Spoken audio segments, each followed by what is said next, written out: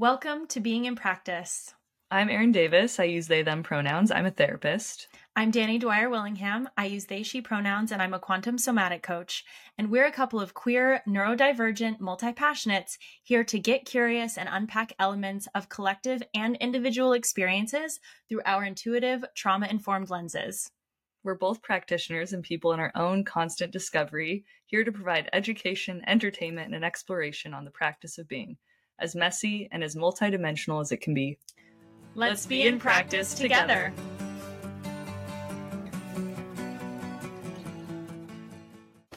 Welcome back to Being in Practice. I'm Erin Davis. I use they, them pronouns. I'm Danny. I use they, she pronouns. And it's just us today. It's just us. We've had so many interviews. We have. So many. We are rounding out season 1, y'all. We're getting close. This is the penultimate episode, which means that it's the second to last. Wow. Okay. That's a fancy word. I like it. Yeah, it is. And we are diving into a topic that Erin and I have been literally looking forward to talking about since the beginning. I've probably been talking about this throughout our episodes. I think I've said what I'm going to say today a million times. But we just had religion. Wait, no. We had religion a couple of episodes. And then identity was last week's episode. We record out of order, so you know. But yeah, identity, that was a great one. And now we're talking about grief. Grief. My favorite feeling, as you've probably heard me say at least a million times already. And grief, we were kind of debriefing before recording, and I feel like grief is such a collective experience and also such an individual and such a personal experience.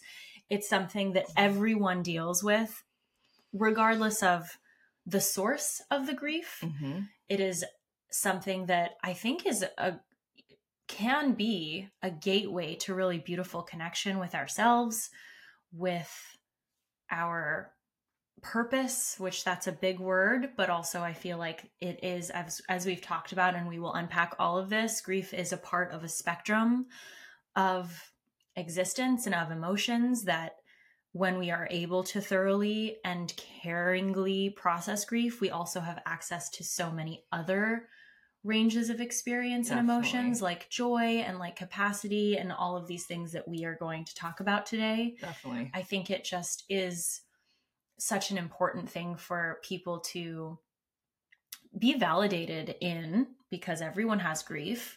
Most of us are not even taught how to process grief in ways that are giving honor to the actual experience that is grief and that can be grief. So we're going to dive into so many things. Yeah, I think a lot of times it is about, the how of how to grieve. What does that look like? What does that mean? Yeah. And especially in a society, I think, and we were talking about this a minute ago, but in a society where emotions are devalued, emotionality is devalued or judged or whatever, seen as weakness, all the things.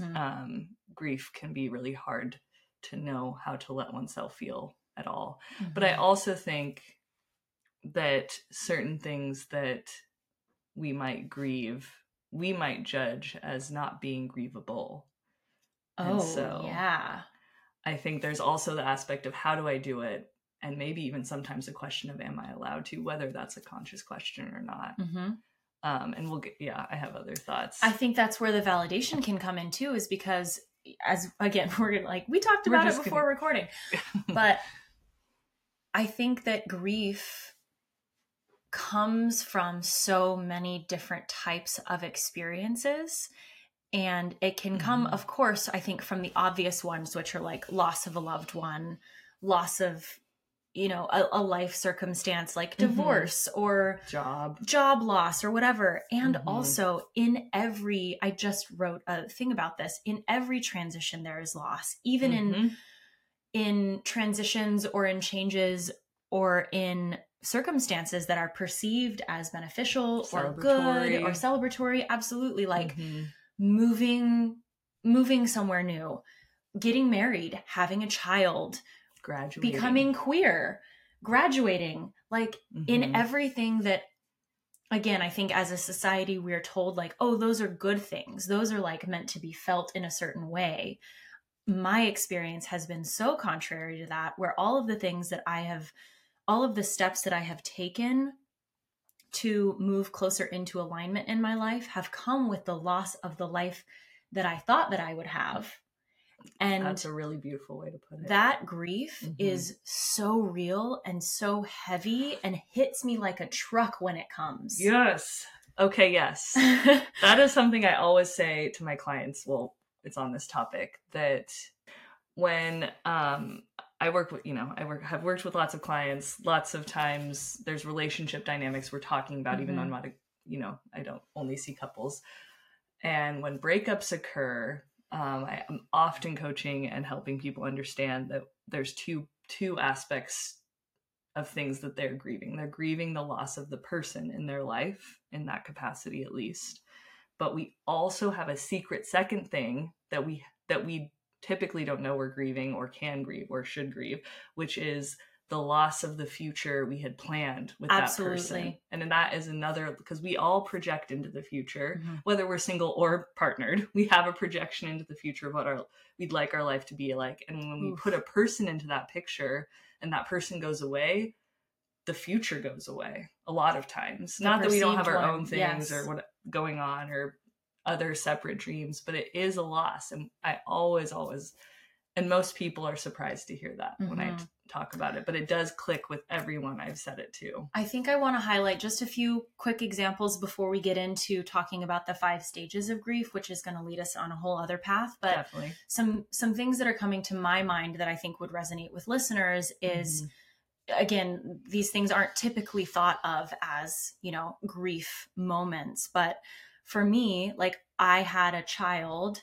and had a lot of birthing complications. And I had always thought, again, this was not my authentic desire, but I had been very conditioned to have more than one child.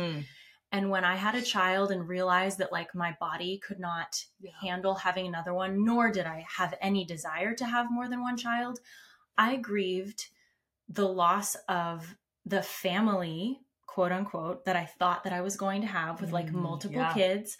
I grieved that my child wasn't going to have a sibling. I grieved that whole projected reality had to come apart and had to be felt. And it wasn't like, oh, I'm just gonna not do this anymore. Like, I had real sadness, even though it was a great decision for myself and for my kid and for my family in general. I had to feel those feelings. I think other ones that, recently in my life, like, I just moved and it happened really quickly, and it happened for the true betterment of my family and my whole life. And I was leaving a house that I loved. It caused an entire month to just basically blip off the radar and be full of transition that I did not anticipate. And I realized, and we've talked about this, I was running on adrenaline for like 2 weeks because I had to move and I had to do it in a specific timeline, and I had to do it in a way that was supportive for my kid and my dog.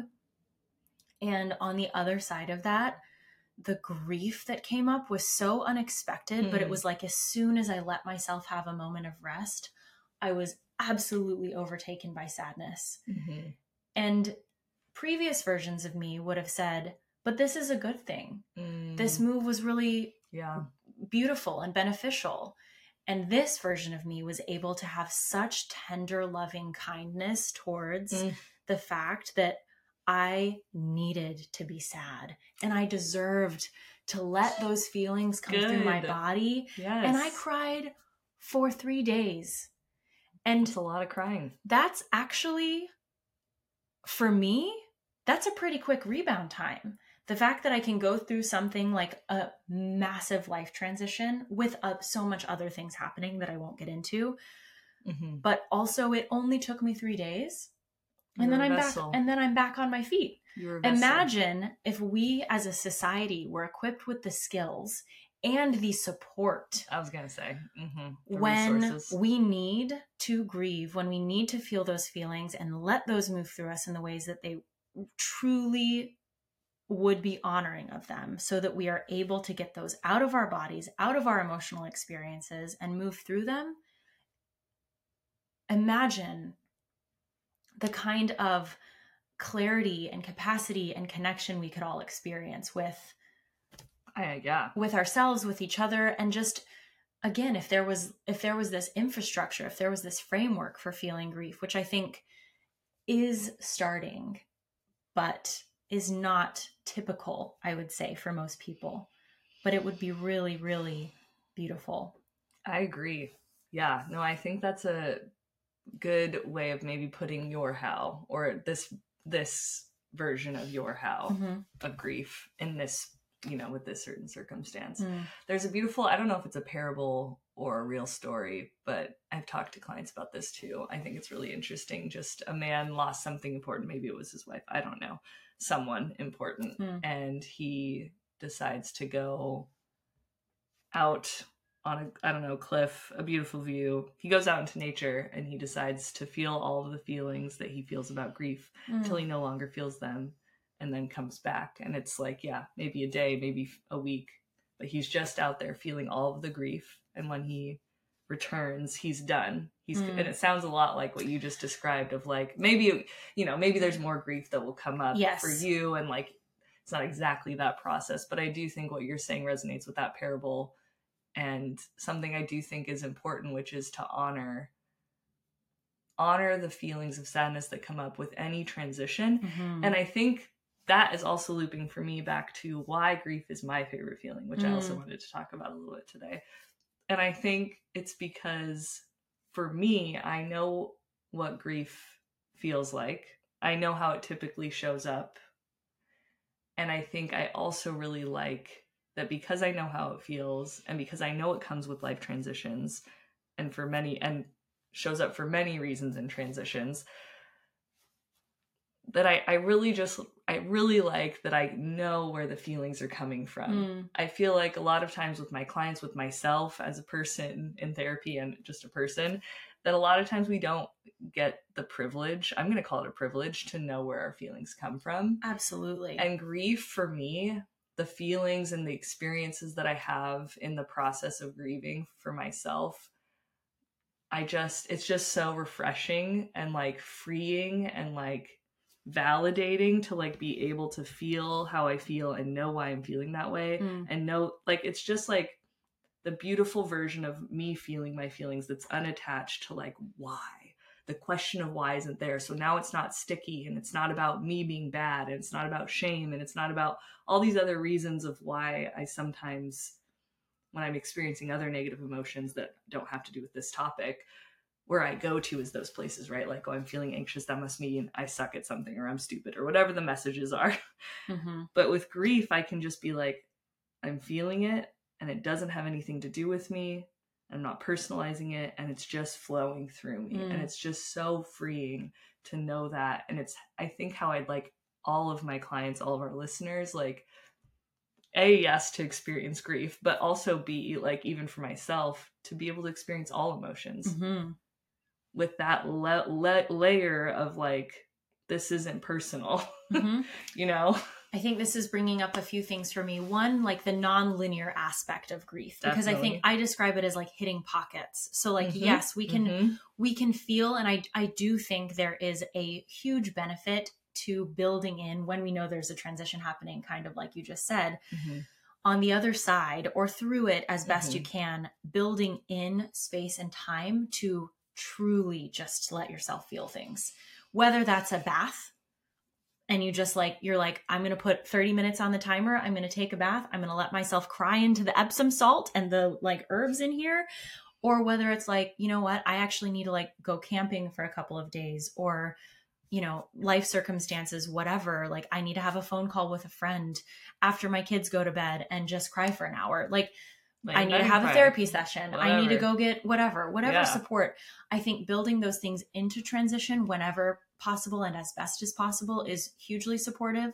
Also understanding that even if we feel things to what we feel like is fully and thoroughly, it is non-linear in the sense that like it can be days later, weeks later, years later from a transition, from a loss, and you might be reminded of something, or you might hit something might be said, whatever it is, and you can hit a pocket of that grief. And the best support that I would say is like, acknowledge it, honor it, don't judge it. Like you said, don't take it personally. Don't put shame on it. Don't project onto it. Just let it be there. Let it come through you, because if it's still getting touched, that means that there's still more to feel. And that is something that I think we also get to give ourselves permission around. When our feelings are touched, we deserve to feel them in ways that are, you know, as we always say, like as much as possible and not harmful to ourselves or others, of course. Yeah. And also the other thing that I was going to say is that I think what you said around grief being the spectrum, you know, part of the spectrum of emotions, is that when we are able, I think a lot of people, and people come to me and I've had clients say like, my life seems really great and I've got the thing and I've got the job and I make the money and I've got the partner and I've made a life that feels really beautiful for myself. I still don't feel like I have access to joy. What is that? Why do I not feel happy? Like I think I should feel, or like I see other people potentially feeling. And I think that's a many layered answer. And for, you know, there's obviously, we are living under massive amounts of systemic oppression and like influences that do inhibit a lot of the, I think, joy that life can bring. And also, I think when we are not taught to fully process or honor grief, we are also most likely not being taught to fully embody and experience any emotion, whether that's joy or sadness or grief or anger, which is a part of grief. If we're taught or told to suppress any emotion, or taught or told to disconnect from any emotion, we are not going to have access to the other ones. So where I start with clients who are like, why can't I feel joy, is we dive into grief. We dive into feeling and processing where that lives in our bodies, how that colors our emotional experience, somatically and otherwise, getting it out. And typically a pretty immediate response is resourcing with joy. Once we are able to learn how to feel grief, we are often very quickly, surprisingly able to also feel joy again. And that, I think, is like a key, like an unlock that I would just like to glitter sprinkle all over the world, because I love it. We deserve that. All of us deserve that. And ancestrally, as we were talking about earlier, many, many cultures are equipped with grieving rituals and grieving processes. When people die, the village comes together. Totally. There's the, you know, burning, there's the songs, there's the careening. I mean, for absolutely, like my ancestry is Celtic, and they have an entire process of grieving together communally, and then sometimes also alone. When somebody's like, I've got to go alone into the woods and cry for a week and wail and beat the earth and like let myself be supported.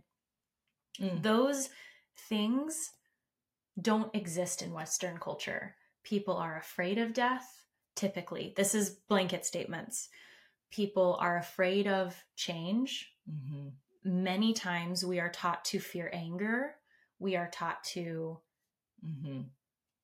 completely disconnect from the realities of of the actual things that can bring grief into our lives.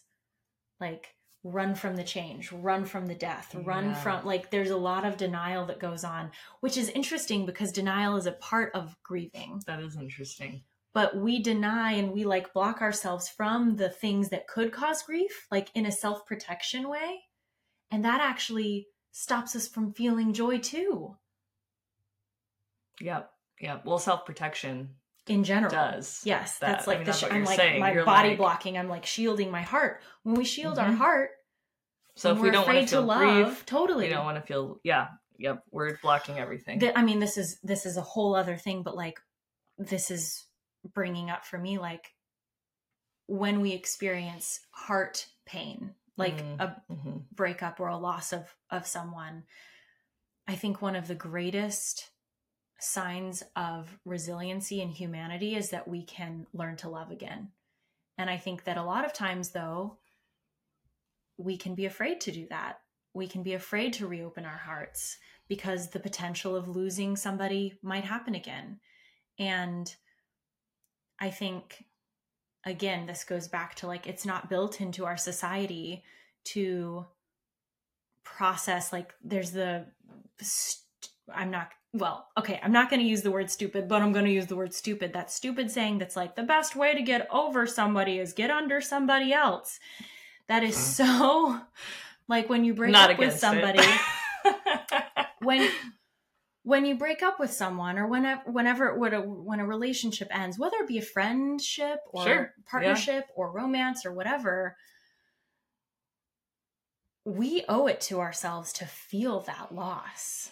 And if we are distracting ourselves from that loss by drinking, by sleeping with other people, by diving into work in a really intense way, that pain, that grief, it is going to show up at another time in another way. Yes. When there is suppression, yes, things have to come out. Which we've talked about before, Absolutely. Right? Like any emotion, this is now just on grief. And I, definitely agree. I actually talk a lot about this. Yeah. Anyway, I have a lot of clients where I talk through this. Mm-hmm. I will also add the caveat of what you're saying that I think that however one chooses to behave, act in grief,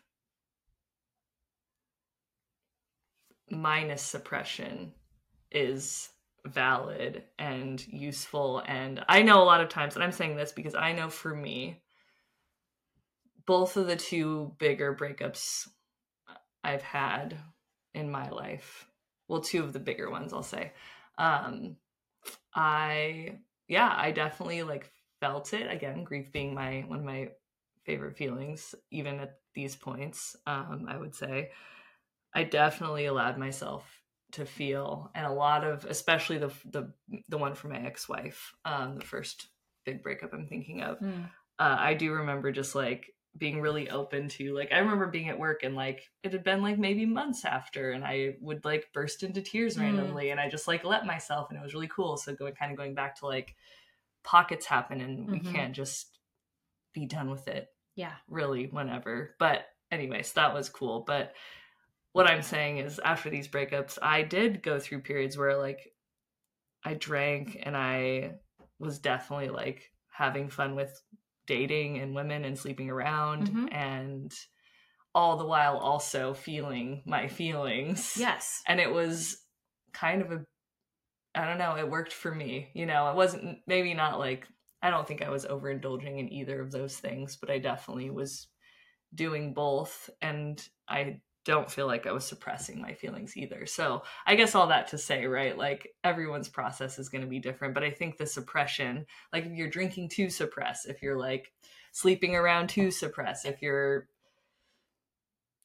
getting into work to suppress, you know what I mean? But I think there is a flow where like, yeah, we have to live our lives, and it's okay if like those things distract us for a time, as long as we return to them. And I think this is where discernment comes in. Like if you know yourself well enough to know that you are not causing harm to yourself, and you are not causing harm to others, kind of like we said earlier, and you want to engage in behaviors like that, absolutely. Not, no one needs to be celibate for 5 years after a breakup. That's not what I'm saying. I don't think you're what I'm saying that is I think it's a typical trigger reaction. Yeah. Of I've lost somebody, therefore I need to like go out and just like distract myself from all of that. Totally. If we are truly authentically able to process our feelings in the midst of that, you can do whatever you want to do that feels good for you. I also think there is the fine line of like coping skills or like coping mechanisms, turning harmful and turning, you know, especially in times of grief. I think we can lean into things that feel good, and that can often take us down other paths. So I think learning the difference between coping mechanisms and coping skills, and sometimes they intertwine. And again, this is like at all times, nothing is linear. So like sometimes, you're going to have times or days or weeks where you go into certain cycles and realize that that's not serving you anymore. Mm-hmm. So then you're going to change paths and change course and change how you feel things and change the behaviors that come along with that.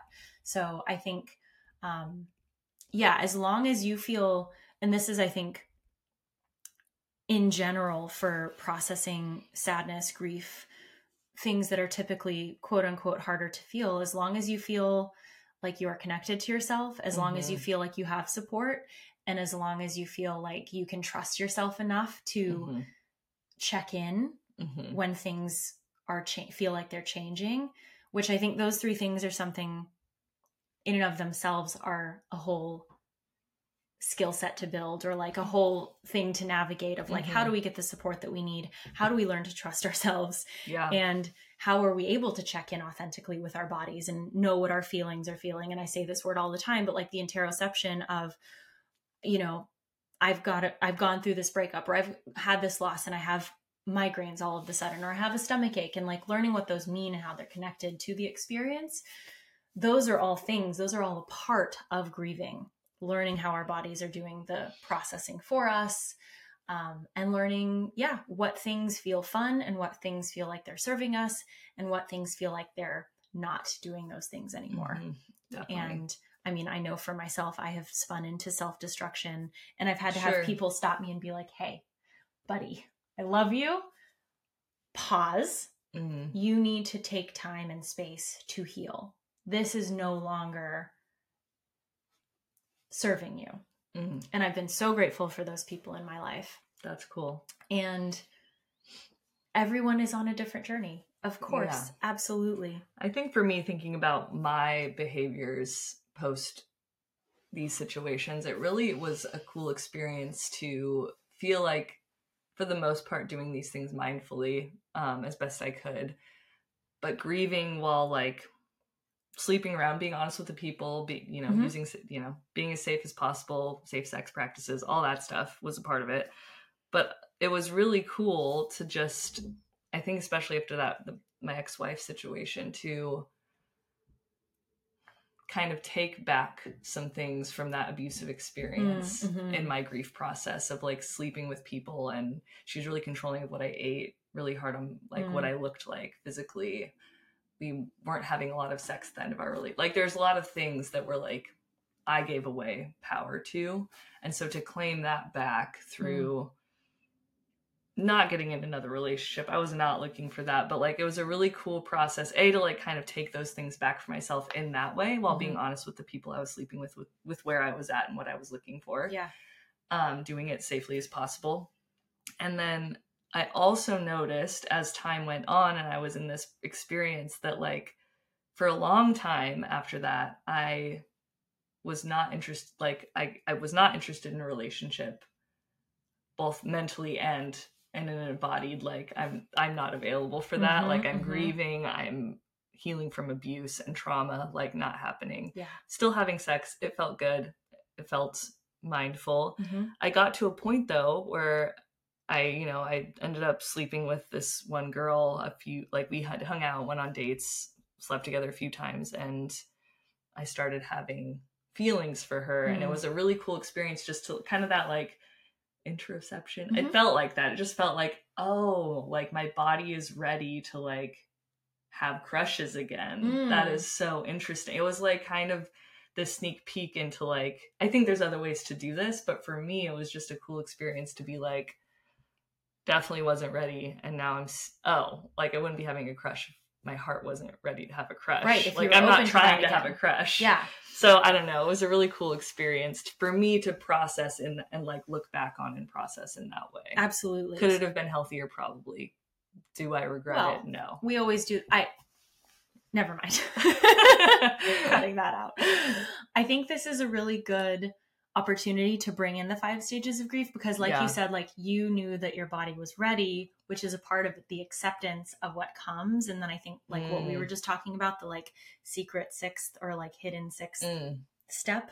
So here we are in the middle of the episode, finally defining the 5 stages of grief. I do want to caveat though, I think this is the right time, A, because it always is, but B, also like the 5 stages of grief we agree with. Mm-hmm. We're not against. Mm-hmm. That's why we're talking about them. Mm-hmm. And we also know that the 5 stages originally came out, I believe, as like 1, 2, like very linear. In steps. Correct. This is what happens. And now we know yes. that the 5 stages are everywhere and everything all at once. Absolutely. Just like my favorite and movie. These were defined by Elizabeth Kubler-Ross in the 60s. So obviously so much about our understanding of human emotion and psychology and processing has changed since then. Evolved. Yeah. Absolutely. So these are like the base steps of grief, which I think are important to recognize. It's kind of like the framework is important to understand so that we can then expand our understanding that like these can all happen at the same time. They can all happen at different times. They can all be very swirly. They can happen years apart. Like this experience is going to be very individual for people. And I think they're all important to recognize so that when we feel them come up in ourselves, kind of like you were saying, like we can recognize them without judging them or without placing shame on them because they are just a part of the experience, right? Okay, so Elizabeth Kubler-Ross's definition or the outline of the 5 stages of grief are denial, anger, bargaining, depression, and acceptance. And there is a newer one that is kind of the next 6th step, which is finding meaning. And I think that can sound very trite. So I think we can break this down a little bit. Is that from her too, though? From her? That's not from her. No, that's like an addition. That's an addition. Yes. On. Okay. Which I think people can put a lot of emphasis on, like, what did it mean? Which I also think can be very invalidating for the pain that people feel. You know, like, oh, well, it happened for a reason. That kind of thing. Yeah, don't which say I that which to I anyone think ever. Yeah, I think can be especially in the face of loss. Oh, well, it's a good thing. Oh, well, it happened for a reason. Oh, you'll understand one day, or like any of those phrases. If you want to say those things to yourself and they're helping, that's one thing. If you want to write them in your journal, saying that to someone who's grieving, please do not. Just don't. I think in the wake of a loss, or in the wake of a transition, or in the wake of a breakup, or anything that could be potentially inflicting grief upon someone, invalidating them is one of the most harmful things we can do. And I think we don't mean to do that either, absolutely. Which is the hard thing because we don't sometimes know. Which I was about to say a few things that like I have experienced and even said to people without realizing how invalidating they were. One of them is everything happens for a reason. That is so intrinsically harmful. Don't say that.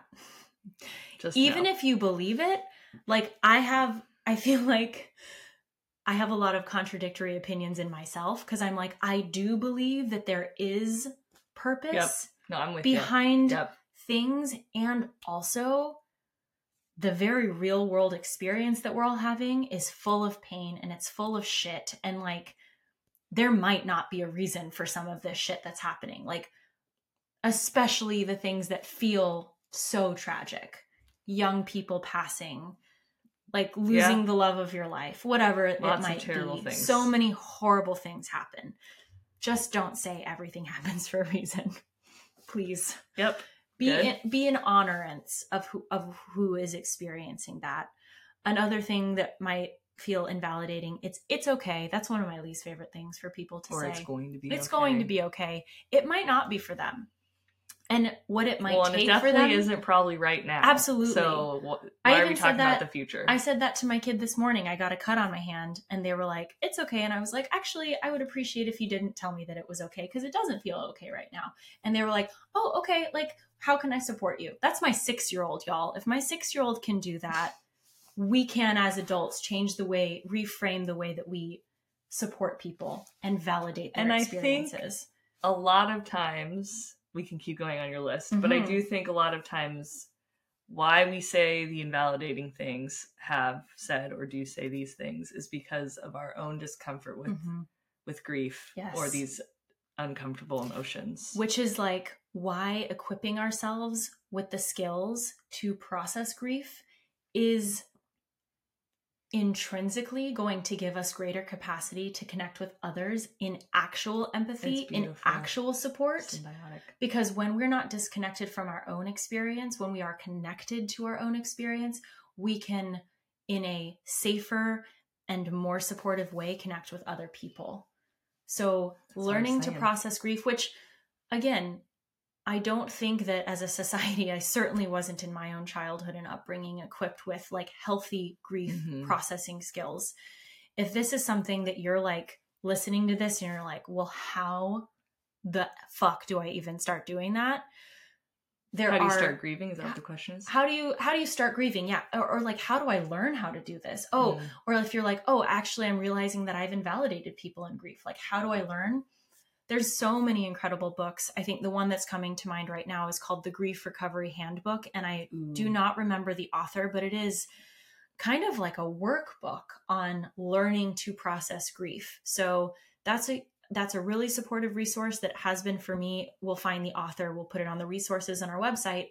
And also people like Erin and I, like part of my job is literally teaching people how to grieve safely, how to, outside of our work together, equip them with the skills that they need for whatever might happen in their life, so that when they hit circumstances that cause grief, when they hit things that shake the bedrock of what they feel like their lives should have been or what they thought their lives would have been, they feel that they have support that they can go back to if they need it, and also have a framework to follow, have steps to take, and have skills to rely on and implement when things feel like they're falling apart. Yeah. I mean, I'm working with someone on grief right now in my practice. And what's interesting is that I do think is worth saying, because this person I'm thinking of, I think has a hard time with it, which of course these are hard feelings. But I think something to remember in the grief process, and maybe I think there's all the reasons we've already said of why it's hard to grieve. This one I'm adding on, I guess, is that sometimes the grief feels so big. The feelings behind the grief feel so big that we think we'll never come out the other side. Oh, yes. And I think that I've seen that. I work with people with that feeling. I think I definitely have experienced it. Before grief became my favorite feeling. It hasn't always been my favorite feeling. It feels like it could swallow you whole. Yes. And so it feels like a monster you don't want to touch. And how could it ever be okay? And I think the hard answer of truth is that you can't know you're going to make it onto the other side until you do. And at least in an embodied way, you can logically know that. You and I know that. I could tell it to you. You're hearing me say that you will logically, but our bodies and our hearts, our emotional minds and our logical minds, they're not actually the same. They can be connected at points when we get there, but you can't know until you know, A. B, I think there are other experiences like you were talking about that you've probably had where you had a painful thing happen, you felt a painful thing, and you made it out to the other side. Maybe it wasn't this big grief thing, but it reminded, when you were talking about that actually earlier, you know, how the joy that comes after the grief, that part, I was thinking about biochemically the act of crying. Because when we cry, guess what happens? Endorphins are released. Wait, and dopamine. These are quote unquote happy, and serotonin. The positive, the relaxing, happy chemicals. Yes. Calming chemicals that are released in our body that gives us those sensations and emotions. Yes. You have little evidences. We have little evidences from our bodies, from other experiences we've had, where we felt a hard thing, and then the positive, calming, reassuring thing came after, whether it was a person or biochemically or whatever. If you've ever cried, you've had this experience. Yes. At least on a microscopic level. It won't swallow you permanently. These are all elements of a class that I have coming up about the whole theme is like creating greater access to joy through processing grief safely. Huge elements of that are the self-trust piece of like, if I hit this wall of grief And if I let myself go into it, will I come out on the other side? Because I think that can feel absolutely overwhelming and absolutely terrifying. So if that feels too big, a great place to start, like you just said, is in small moments of, I stubbed my toe. I'm going to let myself cry about that. That will help build the self-trust that it might take to build up over time for you to actually go in safely in an embodied way into that wave of grief that has been waiting for you to access it.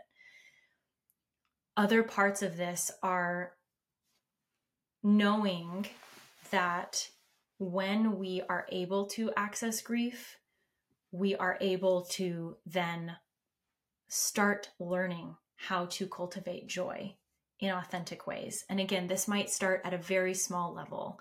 And I think also a part of it is like rewiring times that you were not allowed to feel grief in not traumatic ways, but like, let's say you had to move when you were a kid and you were told, it's all going to be okay. It's all going to be okay. Or this is It'll be better. This is your new home. Be happy now.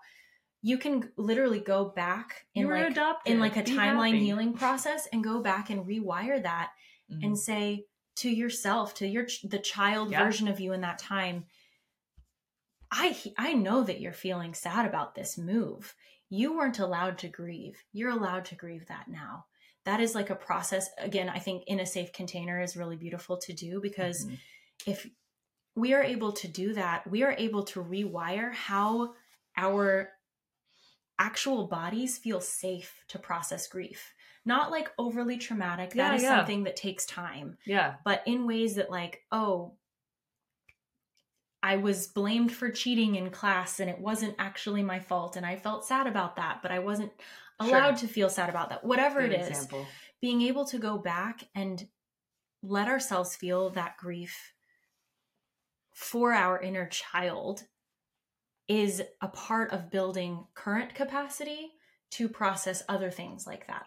And I do also think it does that, and it does process that grief. And that has been in you always. Yeah. And that's like the thing is on the other side of that. Like, I know for myself, when I've done that rewiring work, I come out with just this whole new understanding of like, oh, that was harmful. Oh, I deserved to feel that pain. Oh, when this stuff is happening daily in my life now, I can also recognize the harm. I can also recognize that I deserve to feel that pain. And then I let myself, because I'm my own adult parent now, I get to let myself feel those feelings. And that is exciting. Well, and speaking of feeling feelings, as we've been talking about this whole time, but I do want to just bring in an aspect that I'm curious if maybe you've ever come across, whether personally or professionally, where I wonder about, I don't know, but I wonder about, I don't know how to put it. I wonder about sometimes our rejection, pushing down of avoiding grief or similar feelings. Maybe even it's just hard, uncomfortable emotions as a part of an unconscious process of a lack of capacity or a baseline low capacity or comfort with joy. Because if what you're saying is true, that if we feel our grief, we'll have more joy, we'll have a better, I'm going to say better life, quote unquote, better life, a more joyful, embodied, peaceful, expansion, happy experience afterwards. Yes. So if all of that's true, which I do agree with, yes, that is true. It is potentially true. I don't think it's not true. This isn't a false thing we're talking about. Because I also feel like I've worked with people that they're not only worried about getting eaten by grief, right? They're also worried about the ability to have a better experience after grief and the discomfort of that. Yeah, absolutely. I think it's like a hand-in-hand thing. So we're talking about how much, but we are saying, like you can get more joyful, you can get more free. And that is I think most people would logically agree that's a positive. Probably most people would logically say people want that. Ding, ding, ding. But some people don't want that. Here's the deal. unconsciously. Fear of failure and fear of success often go hand in hand. This Indeed. is a nervous system dysregulation problem. If it has never felt safe for you to feel sad or angry, it has also probably never felt safe for you to feel fully joyful. You were probably said you're too much. That's too big. Calm down. If either of those sides of the spectrum were suppressed or you were taught to repress them in childhood, this is especially between 0 and 7, like little kids, when they get really excited and really happy. I'm also thinking though, like, of yes, and like that, and like there's a specific example I have in my head where it's like, well, if I get over this person and grieve this person, I'm gonna have to love again, and that's too risky. There's like a both hand. That's like the thing is like, when we are told whatever it is that our feelings are too big, our love is too much, our joy is too loud, our anger is too whatever expressed, we will reach places in adulthood that feel terrifying for us to love, for us to have joy, for us to... This is where the capacity comes in, because I do think this is something that will take time.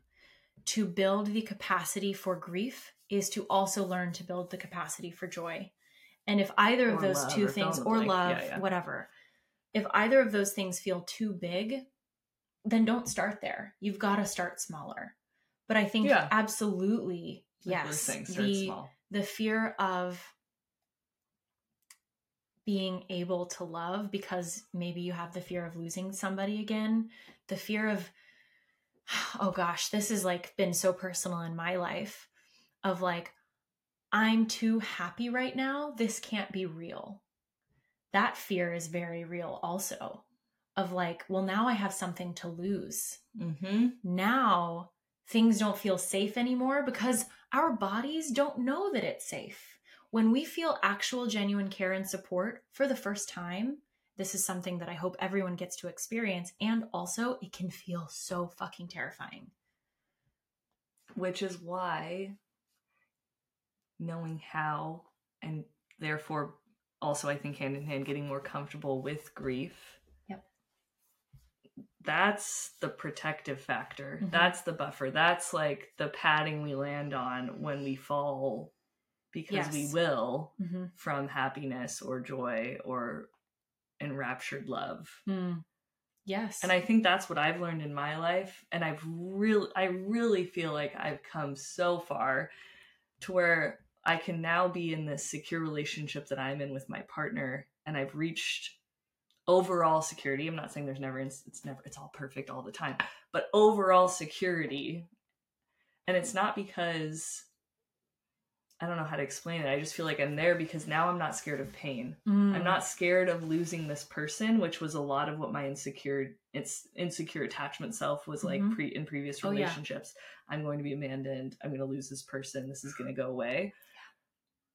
That fear isn't there. And it's not because there's not a risk of her leaving or abandoning me.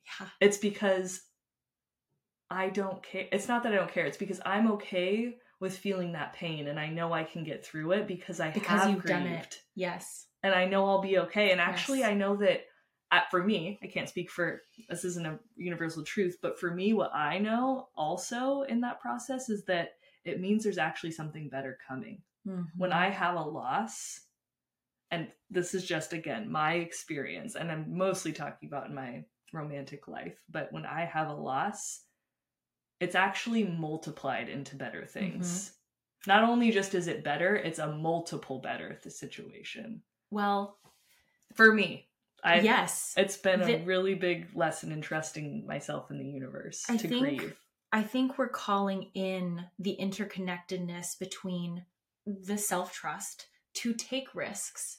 This can be any kind of risk, a risk to love, a risk to leave. Like, I know for myself, I was separated from my husband when my child was very young, 3, because I trusted myself enough to know that a life that I could create on the other side of that marriage would be better for me and my child, better for all of us. And it so is. We're almost 3 years later, and I am so fulfilled. But I had to trust myself enough to take that risk. I had to trust that I would be able to grieve that marriage, that relationship of 10 years, breaking up a family. I had to trust that I would be able to move through those things. And I had to trust that there was joy and there was love and there was fulfillment and there was support on the other side. And there absolutely has been bigger than my wildest dreams. But you have to be willing to risk feeling and risk loss. And that is, again, something that not many of us are taught to do.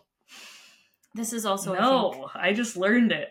Yeah. I wasn't taught it. This is also something that I think like having a safe processor and support in learning to do this is so helpful, because also this applies, I mean, y'all, this is so widespread, but this applies to making different decisions than we maybe were told we should make, like choosing a different career path, becoming an entrepreneur, choosing to have kids, choosing not to have kids, choosing to get married, choosing not to get married, being queer.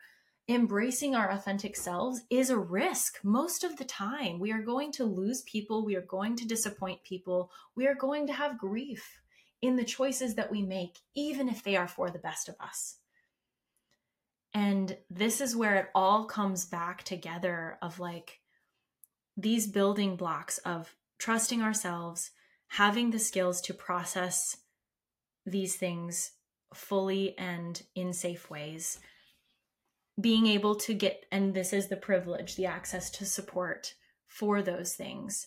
And then having the skills to like rebuild on the other side. Man. Yeah. We got to be able to feel that pain. Yes, we do. That is a hard truth and a hard pill to swallow of all of this. Because even if you don't make choices, even if you don't take risks, guess what? It's going to happen. We still Everyone is going to lose pain things. And grief and loss. Yes. That is like a reality of living. And the more compassion we can have for that. Oh, yeah. The more understanding that, as you said earlier, the more we can equip ourselves to just accepting that discomfort and that pain and that grief is going to happen, the more capable we can become to handle those things. Yeah. It also is a conscious process. We do have to make a choice as individuals to learn how to trust ourselves enough to feel these things, enough to have greater capacity. Yeah. Those are choices. And it's hard work. And it is also worthy work. And I think, I mean, we're going to tie this up. I think, like, I believe... I don't want to be done. I know. I believe that learning to genuinely, safely, and thoroughly process grief is intergenerational healing in action. And I'm not the first person to say this. Resmaa Menakem talks about this. I've talked about his books many times. My Grandmother's Hands being one of them. It's on our website. It's on our website. But when we are able to, I just truly believe that when we allow ourselves, when we equip ourselves with the skills and the ability to safely and thoroughly process grief, we are able to move mountains of intergenerational trauma and personal trauma and familial trauma. Like, I truly believe that when we let those things move through our bodies, out of our bodies, we are healing 7 generations before and 7 generations ahead. I really believe that learning to safely and thoroughly process grief is like one of the greatest things we can do for intergenerational healing. Yeah, I agree. And I would say that all healing we do for within ourselves also is healing the world. The ripple effect is so profound. In this life. So profound, yes. Past, future, and present. Yeah. That's been a big reoccurring lesson for me. Is there anything else you want to say? so much? I don't know. I mean, this has just been, I love this topic. And I truly, I mean, just for anyone listening who is going through a time that feels hard and like you feel like you're moving through grief or you're hitting pockets of grief, first of all, I just want to validate that. Like, your grief is real. Your pain is real. You deserve to feel those feelings. You deserve support in feeling those feelings. You deserve validation in what you're moving through. And of course, you know, I hope that you're able to find the support that you deserve. Absolutely.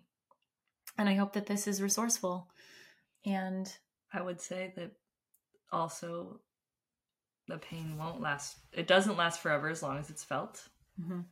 And everything passes as we process and mm-hmm. allow those things to be and have the support to do it. Ooh, really quick nugget at the end, because we said this before we recorded, but time does not heal all wounds. Oh, yeah. Healing wounds is a choice, and healing wounds is a process that does take time, but just letting time pass isn't going to take the pain away. True. We've got to learn how to do that for ourselves. That is part of healing, is learning to process wounding that happens to us, to our nervous systems, to our bodies, to our psyches, to our experiences. And if we do that work, it doesn't last forever. Absolutely. It doesn't. Nothing does. Nothing does. The only thing that is certain is change and is transition. Again, hashtag grief. Hashtag grief. So yeah, this has been epic. The second to final episode of season 1 of Being in Practice. I can't believe it. Next week, I'm so excited. We are extrapolating here. We are going macro. We are going to have an episode just on being. Wrapping it up.